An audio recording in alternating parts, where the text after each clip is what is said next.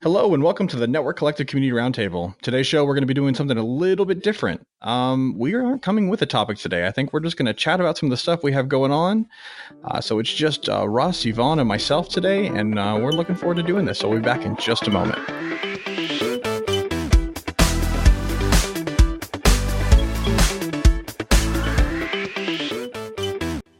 Well, hey guys. It's actually, a little bit inside politics here, but we don't actually get to talk to each other very often. We don't. We see each other when we record shows. So I'm going to use this opportunity. What do you guys have going on? What have you been up to? Well, as a matter of fact, I was at ONUG last week, and somebody asked me where Jordan and Yvonne were. Oh, we missed you guys too. I've been to ONUG a couple of times. This one was the one in Texas, though, right? Yeah, this is the one in Dallas, which is smaller. Yeah. It was smaller. It was interesting. Yeah. I did get to have a conversation with Doug Comer, which was really cool. We talked for about 10, 15 minutes. It was really kind of cool. That's awesome. Yeah. Rumor is that he's agreed in theory to come on the History Show. That is correct. Yay. Nice. So I'm curious now that you brought that up. How was ONUG? What was your experience there? What were your thoughts? So, middle of the road. I'm not convinced yet that it's. I'm thinking about it still, whether I want to get deeply involved or not. I know the spring show, or the fall show, or whatever it is, the one in New York is supposedly a lot larger. They're doing a lot of interesting work. I just don't know that they have the people on board to do the amount of work they're trying to do. I don't know. I've been to the New York one a couple of times. Through, just to be transparent, through Tech Field Day, like they brought me out, and I participated there a couple of times, and I kind of got the same impression. I guess maybe I had a different expectation of what open meant. Yeah, right? That's something I heard from a couple of people, that it's not as open as you think it is. I talked to Dave Ward a little bit about it, and I talked to some folks I know from Huawei who were there, Lisa and some other folk, and Linda and some other folk. And that was a general impression, was like, it's not as open source, open standard oriented as you would have the impression from the name, perhaps. I don't know. Maybe that's just right. me. It's more like a user group meeting. Yeah, it is. Yeah. The POCs are really useful, honestly. I found the POCs to be useful. Proof of concepts were pretty interesting. And the show floor, as small as it was, a really small show floor, but I really actually spent a lot of time talking to people on the show floor about what they're working on and stuff. So it was useful. No, I won't say it was. It was very useful. I talked to Anuta, and I talked to Glueware, and I talked to a bunch of different people. And of course, I knew a bunch of people there, so part of it was just catching up with people. But that's cool. So how about you, Yvonne? Well, yeah, and I was going to say I went out to ONUG a couple years ago, and really at the time, the whole point was, let's get a bunch of practitioners together and try and shape where the market's going and give some feedback to vendors of what we really want. And that was in early days of SD-WAN and things like that. So, I think it's a valuable thing to participate in, but it is quite different. Like if you're expecting what would normally be like something like a vendor conference, it's a very different experience than that. Yeah. But, to answer your question, what's been going on with me? That would be windshield time. I am firmly in sales engineer land and getting out to see customers and covering a state that is very long. So, spending a lot of time in the car, but enjoying getting to see and get to know new people. So, you take the good with the bad with the good. And listening to podcasts, audiobooks, but my social media presence has really suffered. So, if you've sent me a message on LinkedIn or you've tried to track me down on the Slack, it's not personal. I'm not ignoring just you. It's everybody right now. It's everybody. You're ignoring everybody. That's right. I really do try to be a reasonably safe driver, and slacking while driving is not recommended behavior. So, sorry, folks. No, I don't imagine that would be a smart idea. So what? Yeah. So what Yvonne is saying is she needs an assistant to ride with her, to read Slack messages and then reply to them and keep up. You need a personal assistant in the car so you can keep up with all the. If we're going to play that game, Yvonne needs a driver. I like the way you think. That's funny. Yeah. Exactly. Yeah. No. Awesome. So, we were chatting before the show, and one of the things that we were like, well, what do we want to talk about? And one of the things that Yvonne brought up, and I'm sure this comes from her new role, or it's not new anymore. I keep saying that. It's like, it's look, been going I'm for a while riding the now. new wave as long as I can, man. We're going to say new. New. All right. We'll stick with new. Yvonne, my role's newer than yours. So. That's true.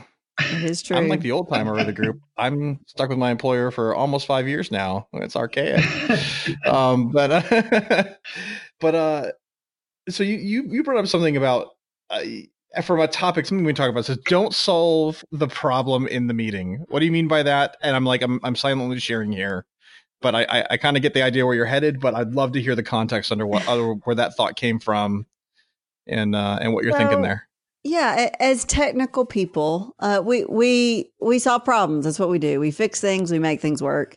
But sometimes we can get sort of our internal thinking processes out of order. And it really does depend on the type of meeting. But I had an experience a couple weeks ago where I was it was really a requirements gathering meeting, right? We were going to kind of try and gather requirements in order to create a scope and to be sure that we solve the customer's needs, get them what they need. And this can happen whether you're at a VAR or whether you're at a vendor or even internally if you're meeting with internal customers. But we were talking through the problems and this requirement came up that was daunting. Right. It was one of those, it was a constraint that was going to be challenging to work around. And the technical person leading the conversation really got stuck there. And you could almost see the smoke coming out of the ears and the wheels turning inside of his head, trying to figure out like, how are we going to deal with this problem? Right. Because it's going to be a problem. And I think what we do a lot of times is while we're sitting in the meeting, instead of saying, okay, let's write that one down and gather the rest of the information, we automatically jump to solving the problem. But then what that does is we end up myopic because we can't see everything else. We leave out details or we don't ask questions that we should have asked. So I think a lot of times, like it's important to have a methodology and to go into like a scoping meeting or a planning meeting or requirements gathering meeting with a plan that helps guide you, because you're going to hear something crazy off the wall and you're going to go, well, we just can't do that. Like, we just can't get that done. Like, I don't know how that's even going to work. And you get stuck because as problem solvers, our brains automatically go there. And that's not always the first place to jump through. So anyway, that was an experience that I had that just reminded me in the last couple of weeks, like, yeah, you can't always solve the problem in the meeting, and you do a detriment. Like, you've got all these people together, you got all kinds of information and resources there, and a lot of times you'll end up like wasting a lot of time and a lot of opportunity if you just, if you get stuck in problem solving mode. Yeah.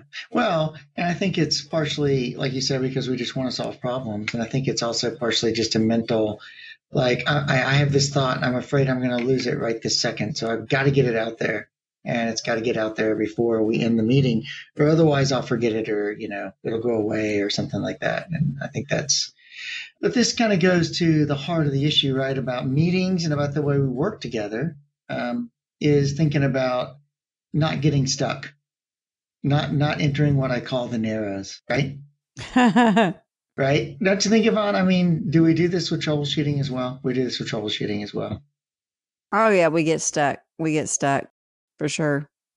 This is one of those things. I mean, like it hits for me, like all of my highlight hot button items for the things I try to avoid as an engineer, right? So my natural inclination versus what I should do, because my natural inclination is I'm usually bored in meetings, and someone presents a problem, all of a sudden, man, like there's a problem to solve. I have something to do, right? Rather than talking about the logistics or some inane detail about something that just isn't really important or just doesn't excite me.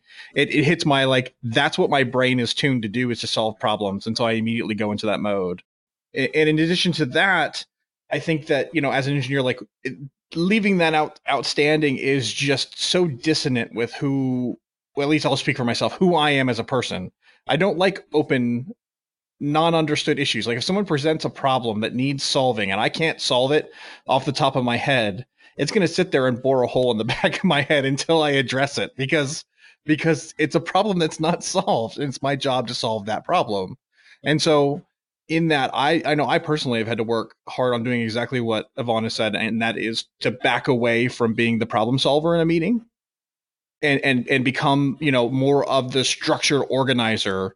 Because in my role as as an architect at a VAR, it's my job to help guide clients to the right answers, to help them make good decisions, to help, architect a good solutions. And to do that, I need to learn everything about their organization, everything that they're doing, all the nuances and details, because if I miss something critical, a month down the road in the project, we're going to hit something. We're like, oh no, it's this way. And I had no clue because I didn't ask the question because I was focused on some little, like you said, myopic detail. And I've had to really learn how to do that. I mean, that's just my whole career. I mean, that person who solved that meeting, that was me very early, or solved that problem in a meeting, that was me very early in my career. I would do that all the time. Right. I started realizing that, like, oh, wait a minute. There's 2 of us in this meeting of 10 people who are sitting here talking about this, and everyone else is sitting there twiddling their thumbs. And bored out of their mind. Yeah. Yeah. How much time is being wasted by this conversation? Even though we're doing something productive for the project, this could be something that could happen after the meeting. Right.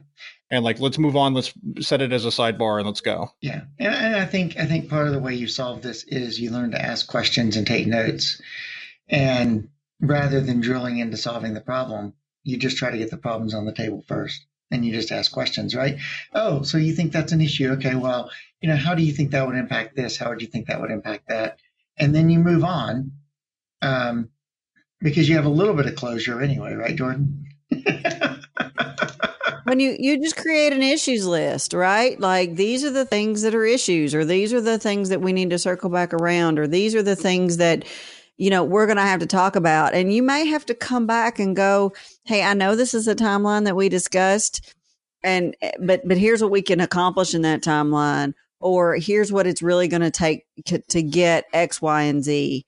And then you can have a more informed conversation. But, it also prevents you from getting into a position where you're just like, well, no, that can't be done, because that's also a typical engineer response, right? Like somebody asks for the moon and you just go, well, yeah, it doesn't work that way, right? Instead of stepping back and going, okay, what is the objective that they're trying to accomplish? And maybe we can't do it the way that they suggested, but there may be another way to get there. And I think we're so quick to jump. But one of the things Jordan said about meetings, and this is a mental shift I've had to make now that I'm more on the sales engineer role. He used the phrase inane details. And it's so funny to me because before, when I was working on the customer side, email was like, I got to it when I got to it, right? As far as my daily workflow, like it just wasn't that critical. Now, like email is super important.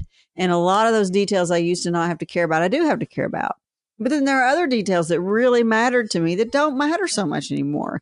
And so a lot of times we focus on what our role is and the information we need. And we don't step back and go, okay, what information does everybody need to be sure this thing is successful? And it's really been a mental shift for me, taking on a new role to think about the information and how different I need to approach the information I'm addressed with. Yeah. And I think part of that too is that one of the problems for me with hashing things out in meetings, for me, meetings are just, doing this, I'm going to solve the problem right here in the meeting. Meetings for me are more about gaining consensus and doing brainstorming and understanding things. They're not about solving problems except on the brainstorming side. But even then, you're not trying to solve the problem. You're trying to throw out ideas. Is that it's unrecorded space. So if you solve the problem in the meeting, who wrote it down and who thought through the whole thing? Probably nobody. So you're going to end up resolving it in email anyway, or something else. So to me, if it needs to be recorded, move the conversation to email. It's because then you have the record. I also think there's so much about contextual awareness. I think that it's not just engineers who fight through this, it's everybody. So we talk about inane details and kind of like what Yvonne just said there, inane details are different depending on who you are based on your job role. So things that are critically important to me and things that I think are important from a technical perspective when, architecting a solution are incredibly different from the executive who's the one who's spearheading the political side of this project or whatever. You pick your role in your position. And so I think the larger a meeting gets, the harder it is to share context about what is and isn't important. And so, a meeting is anything beyond one person hanging out together, working on something. So, I can have a meeting, two people that are engineer to engineer that can be incredibly productive where all we do is solve technical problems. And that meeting's not in any details because it's all relevant to the stuff I need going on or, a particular team of engineers or architects or whatever. But if I'm in a meeting cross-discipline, that context matters. And all of a sudden, the details that matter to me don't matter to everybody else. And their details don't really matter to me either. So in presenting or, participating in those meetings, you have to keep those things in mind. Share what needs to be shared that's important to other people. But man, just don't dive into the stuff that's not important to everybody in the room. Right. So, this may lead to thinking about how do you hold meetings that are effective or useful, right? How do you not do this? How do you not solve the problem in the meeting? Things like scoping the number of people that come. Do they all really need to be there to solve that problem? Do they all need to be there for that? Well, and that starts with an agenda. What are we trying to accomplish here? How many meeting invites do you get where there's no agenda, there's no plan, and I'm not firmly in the camp that every single meeting has to have a detailed agenda. I think there is value in getting people together and having ad hoc conversations if that's what everybody knows the purpose is. But if you're going to call 30 people together, there better be a really tight agenda and you better have somebody running the thing because it's going to be absolutely useless. And really 30 people for a interactive meeting is probably too many regardless. But, the more people you have and the more you want to get accomplished, the more structured your meeting needs to be. I'm just thinking about all those meetings I've been to where this wasn't true, and it's just making my skin crawl a bit. Yeah. I just think about how wrong, and I think this is the reason for a lot of people having disdain for meetings, is because so many people get it wrong. It's not that meetings themselves are unproductive; they can be incredibly productive if you have the right people discussing the right topics for the right reasons, like getting together and working on something, so a team is in and aware, or collaboratively working on something. Yeah. There can be value in that, but there's just so many times that just that context is lost. It just ends up being a big, gigantic waste of time. I've heard of people who won't accept a meeting request without an agenda. I wish I could be that disciplined or have that much influence over my calendar. I just don't. Well, I would say this though, right? I think it's more important to have a goal than it is to have an agenda. And I think a lot of times we substitute the agenda for the goal. We have an agenda, but we don't have a goal. It's like that's a good point. So, step 1, talk about the weather. Step 2, talk about our pets at home. At the end, you've accomplished nothing, but man, it was locked down tight. I've actually been in meetings, and if anybody's listening to this who was in this meeting, you'll recognize this experience where a particular person who was running the meeting, per se, had an agenda set out to 12 to 15-minute time slots for 8 hours of time. Literally. Oh. Literally. And it was with a customer, and I walked in the room, and they had put these things all around the table talking about, these 12-minute increment, 15-minute increment things. And I basically walked around the table and picked them all up and threw them in the garbage and said, all right, let's start over. What is it we're trying to get done? This is the same person who organizes that meeting that has 300 slides for a 1-hour presentation. Yeah, that's exactly right. Yeah. That's like a business school idea gone wrong, right? That's like somebody went to a leadership class and they're like, here's how you run your meeting. Yeah, sometimes those ideas get divorced from reality. Yeah. So I think the agenda. Have you ever seen a group of people larger than 2 ever stick to anything that has an agenda in 10 or 15 minute intervals? The goal and the that's agenda too narrow. Can be helpful in the sense that trying to stop what Yvonne's talking about, right? Which is we're going to lay out requirements for these 5 minutes or these 15 minutes. We're going to lay out requirements over there. We're going to try to gather these requirements. And if you get to the point where you're saying they're trying to solve the problem from one slot of time, then you can say, okay, look, we're over time. Let's move to the next agenda item. So the agenda can be a hammer, and it can be a useful hammer. Oh yeah, but it can also be an unuseful hammer. Well, I think it's very useful for whoever wants to like put the handcuffs on the meeting, but it's not very useful for the people who might have 20 minutes of conversation on that one topic that actually is relevant for everybody and has to be done. Right? Yeah. You can't pack them that tight. Maybe you can do 10 or 15 minute intervals if you include half-hour breaks every couple of hours that are meant to specifically buffer that for the extra time. Well, no, the breaks were included as well with a lunch break, down to 15-minute intervals for 8 hours. The lunch break was broken up into 15-minute intervals. Here's the first 15 minutes of lunch. You can eat the first half of your sandwich in this. It was a spreadsheet with 15. Every row in the spreadsheet was 15 minutes. So like lunch covered like 4 of them or something like that. So it was like completely, totally laid out. Gotcha. It was pretty amazing. So do you guys have any examples of like good meetings you've been in? Oh, silence. No, that's a hard question. I mean, I've had some good ones. I think I can think of a couple that were, and a couple things in common. First of all, the person leading them has done what they're doing before. In other words, and they do have a clear like objective. Like we know what we're going to accomplish. We know what we want to get out of this meeting, and ultimately, that is stated at the very beginning. Like we're here today to do X, Y, and Z. And as much as I get frustrated by frameworks, because I think people often will take a framework and use it as a crutch, the successful meetings that I have been part of, and even successful projects, they have a functional framework that helps guide the conversation or the project or whatever it is. So I'm negative about frameworks, and I probably shouldn't be, but I have been part of so many projects where that framework becomes a crutch for thinking, and folks just check the box. Okay, we've done this step, check, with no contextual awareness, no understanding of why you were doing that. But on the other side of that coin is frameworks matter and they help. So yeah, I've been part of a few, but not as many as I'd like. Yeah. I do think for me, like the 15-minute stand-up meeting in the morning for a team is always a great thing. Like, hey, let's just all talk about what we're working on. Let's talk about what we got to get done today. What are the problems we ran into yesterday? Just time constrained so that it's not going to get out of hand.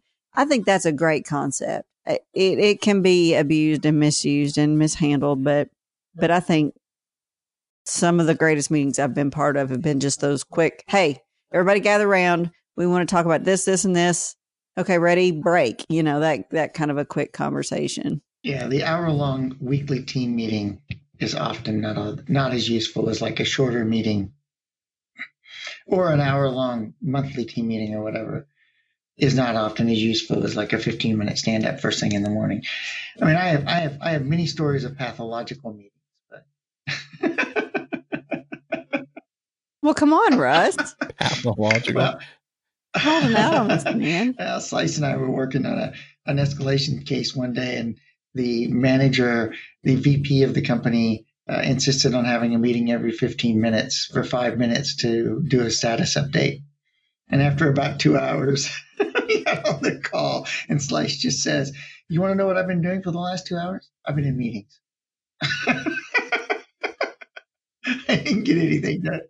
Yeah, I mean, that's the other side of it. Like I've I struggle with this as well. I mean, oftentimes I feel like the people who don't have the ability to solve a problem, like they want to do something to help solve the problem, so they're going to organize the meeting, right? Like they're going to put the meeting together. And so I just ran into this recently. I had to, and I'm very friendly with this account manager. He's a great guy, but he was having some stress with one of his customers.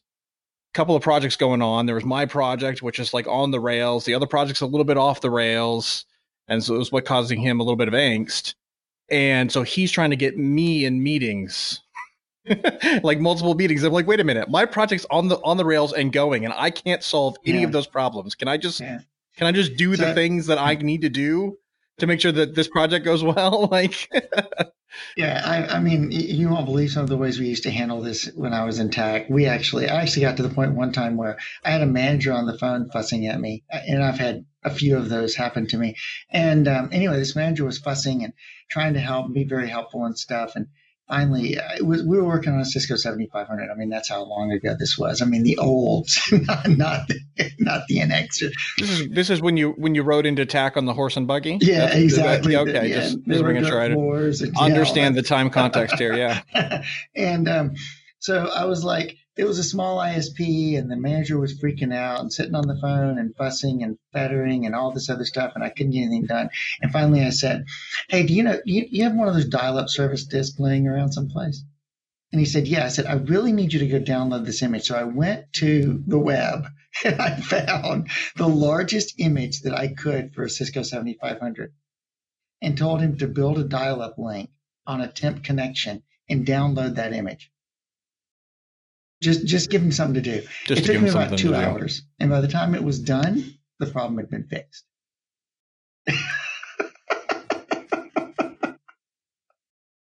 So there's your tip of the day from Russ. Misdirection for those who are causing you pain from pointless meetings. Yeah, that was pretty amazing. But it worked. What would be the modern day equivalent? I know, the problem is you can't tell them to go find an AOL disk. Pull these logs for me. That's the modern day equivalent. Upload this log bundle. Pull this log and triage them for me. Yeah, triage them for me. Yeah, go look at this firewall log and pull out all the relevant information. Yeah. There is something to be said, though, for having the meeting designee in those situations, the person who is responsible for not only getting status updates, relaying status updates, and it is their job to keep the technical people doing the things that they need to do to solve the problem. If you get a good one of those, you need to hang on to them, because they are worth their weight in gold in those situations. Yeah. When it's all burning down. Like they can really, and if they're good at what they do, they can provide assurance and confidence to the people who can't solve the problem, usually leadership, and free up the people who can, so that they can get some stuff done. But that is I think an underappreciated and undervalued skill set sometimes. Yeah, but I think part of that too is learning how to figure out when people are stuck and unsticking them, getting them to move past it, write it down, move on to something else, particularly in a meeting format. You've got 10 people sitting in a room. Don't waste their time, like Jordan said, with 2 people sitting over in a corner talking. Move along. Somebody's got to push it along, whether they have to use the agenda as a hammer or the goal as a hammer, whatever the case might be. And sometimes I think it's a matter of depth, right? You can have an overall goal, but if you think of the topical setting of the meeting as a tree, as a quick sort tree or an SPF, see, we can bring it back to routing now, an SPT, with the goal being.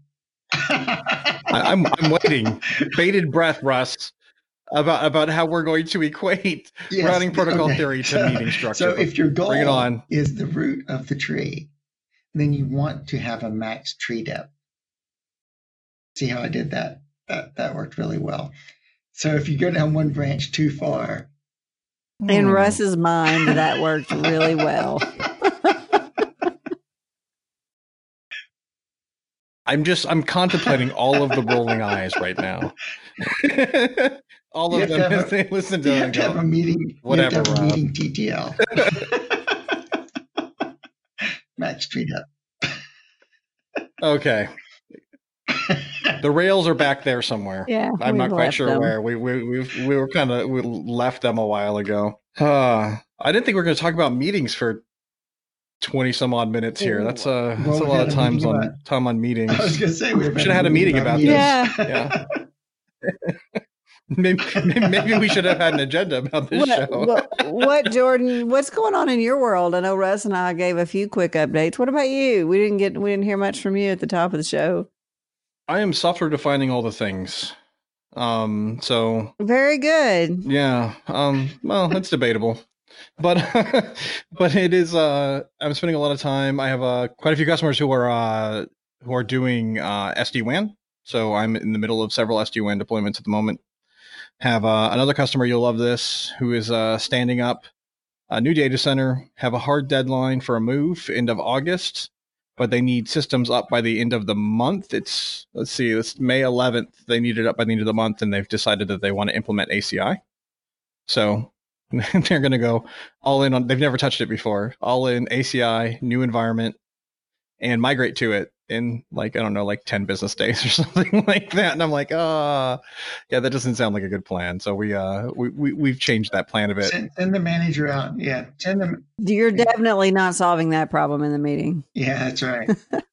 No, that was not in the meeting. And they had a good handle on it. I mean, this was the, executive team with ideas versus technical staff who knew their capacity, and it was just a matter of they needed some additional weight to come in and basically validate what they were saying. I mean, that's always fun, right? As a consultant, I run into this all the time. A technical team will be sitting there talking about something, and they'll have a really good handle of what they need to do for their environment, and they'll be recommending it, and no one will listen to them, and I'll come in and say the exact same thing. And then all of a sudden, everybody listens. Oh, yeah. I don't know if you guys have ever experienced that, but like being the outsider coming in. Absolutely. And so this was a bit of that. But yeah, and then I spent a lot of time with my company internally. We've been pursuing the master networking certification, enterprise networking certification with Cisco.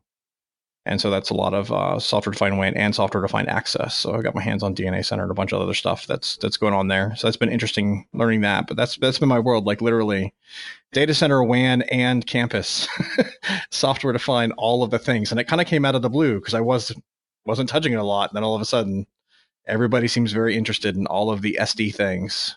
So when software finishes eating the world, will there be any ice cream left so I can have dessert? I just want to know. Absolutely. The ice cream's going nowhere. I'm just curious. No, it's interesting. I think, we talk about, Cisco and their position in the market and how much they've, they kind of dominate the messaging. And in that, like, just because it's the next generation. So, I mean, to be honest, a lot of people we're talking to aren't considering these things because all of a sudden software defined is better. It's just because it's the next generation of whatever is available to them in the tree of what they're doing. And I think that we're finally seeing those life cycles hit. And so for data center, I mean, ACI has been out, I don't know how long, 6-7 years, something like that. It's been around for a while. And all of a sudden we have a bunch of customers who are very interested, and like it came out of the blue. And WAN is kind of seeing the same thing. Router refreshes are turning into SD-WAN. I'm like, oh, interesting. Like you can still buy routers, but no, they're interested in the next generation of things. And so there are places where that's great, and there are places where it's a bit challenging, but it's happening, right? We're finally seeing everything that we've been talking about for the past 5 years. Well, I don't know like what turnip truck I've been living on, but I guess I've been really surprised as I'm talking to more and more customers how much just the life cycle conversation drives technology conversations, drives purchases. Oh, completely. I mean, and I mean, to a degree, it makes sense. But how little, in many cases, the decisions organizations are making about their technology have anything to do with their business or their strategy, and just have everything to do with their life cycle. Oh, well, this thing is old and it's into support, so we need to get a new thing that's supported. But we're not really going to think about whether that new thing does what we need it to exactly, and we're not really going to evaluate what the business needs. We just need the next new thing on the truck. And that is honestly kind of a frustration for me that folks aren't thinking more. Like every now and then you see that they are, but that we as an industry aren't stepping back and going, okay, what is this new thing and what does it do? And how does this new thing get me new benefits or new capabilities that I didn't have before? Or even, where is my business going and what does that actually mean? Like, do I even need this new thing, or can I do something different at all? But it's just continuously. Yeah, there's a big disconnect there, right? Like I think, and I think that, context matters, just like when we talk about meetings, context matters. So in this conversation, context matters. We've talked about this before, but this whole idea of bifurcation of the industry, there's a portion of the industry that's going after, closed solutions, integrated solutions, tightly integrated. And there's another part of the industry that wants customization, white box, disaggregation, and just I deal with the black box side of that equation more often than the customized disaggregation side of that equation. And in there, I mean, life cycles, and especially when we talk about hardware, they drive so much of what just comes next. You kind of get into who you're comfortable from a vendor perspective, and then they kind of drive what's next. And there's, I imagine for a lot of companies, there's nothing inherently wrong with that, because to a lot of them, networking is just connecting things. But I think they're leaving a lot on the table about how the network can be of value to the business by not having that conversation. Yeah. And so, I don't know that they're not necessarily doing their companies disservices, inherently. It's not like they're sitting there like being lazy about it or whatever. But I think the whole business is kind of missing the conversation if they're not talking about whether, at least having the conversation about whether or not it matters. Right? Like, does my network really give me any type of competitive advantage? Could I possibly derive a competitive advantage from it? And if I can, I probably want some flexibility, right? At least asking that question. But a lot of my customers aren't having those conversations. Well, and I think, unfortunately, that a lot of people never have that conversation. And then the company either doesn't grow as well as it could, or it actually fails ultimately, or something like that. I think we're seeing that happen in the retail market today. To some degree, we're seeing a lot of retailers go down, and part of it's because they just didn't have that conversation. They were just like, let's put the new thing out there and don't worry about it. And then I think retail's a good example of that. Yeah. They didn't look at what's going on in the market and say, hey, wait, Walmart and Amazon and whoever else, Alibaba and all the names to use, are eating our lunch. Why are they eating our lunch? What's going on there? And they just don't even ask the questions. They just go, well, maybe if we just go faster, maybe if we just go less expensive, maybe if we just, they don't really think about it. And I think that's really a danger. Right.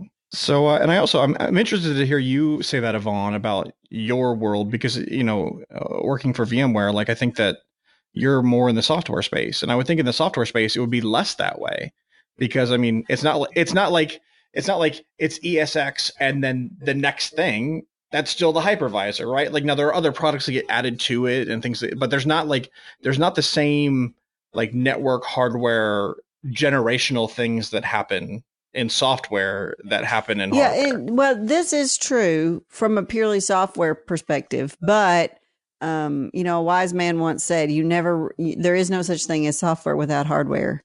And a lot of times we have a hard time getting into those and really starting conversations about what do you want to do next until it's time for a life cycle conversation, right? So instead of, okay, let's sit down and have a strategic conversation about where your business is going, what you want to accomplish in the next 3 to 5 years. Do you have a cloud strategy? What is your cloud strategy? What are you doing in the cloud?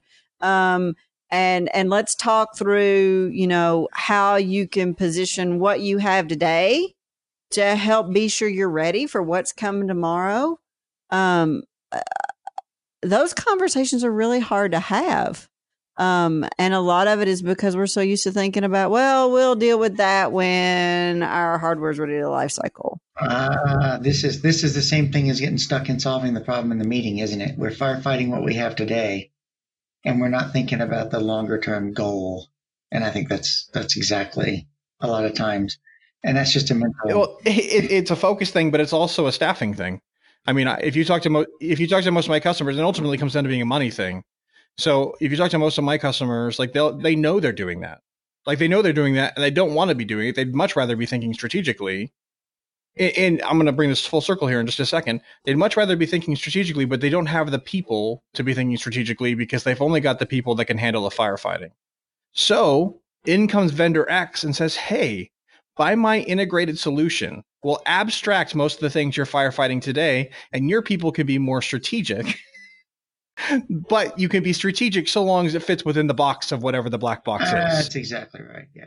Right. And so it's kind of this self-fulfilling thing. And, I think really what it comes down to is most companies, have not realized the value of IT.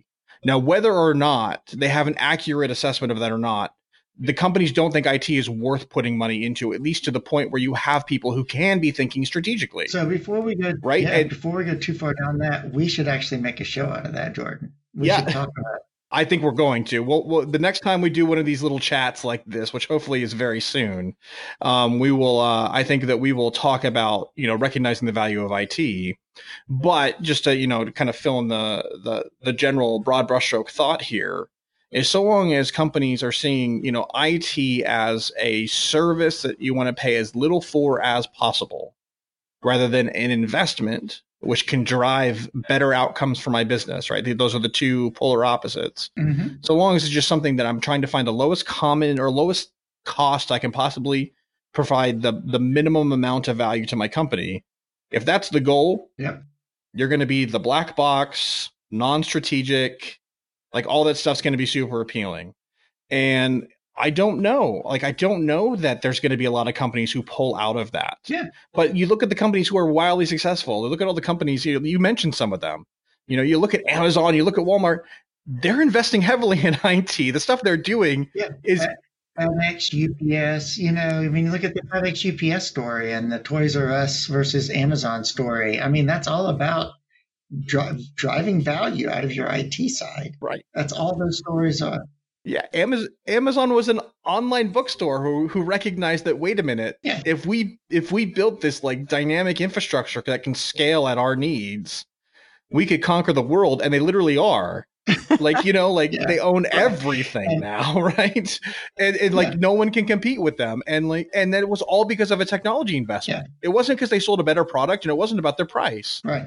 It's just like right. I mean, you look at Toys R Us as the polar opposite, right?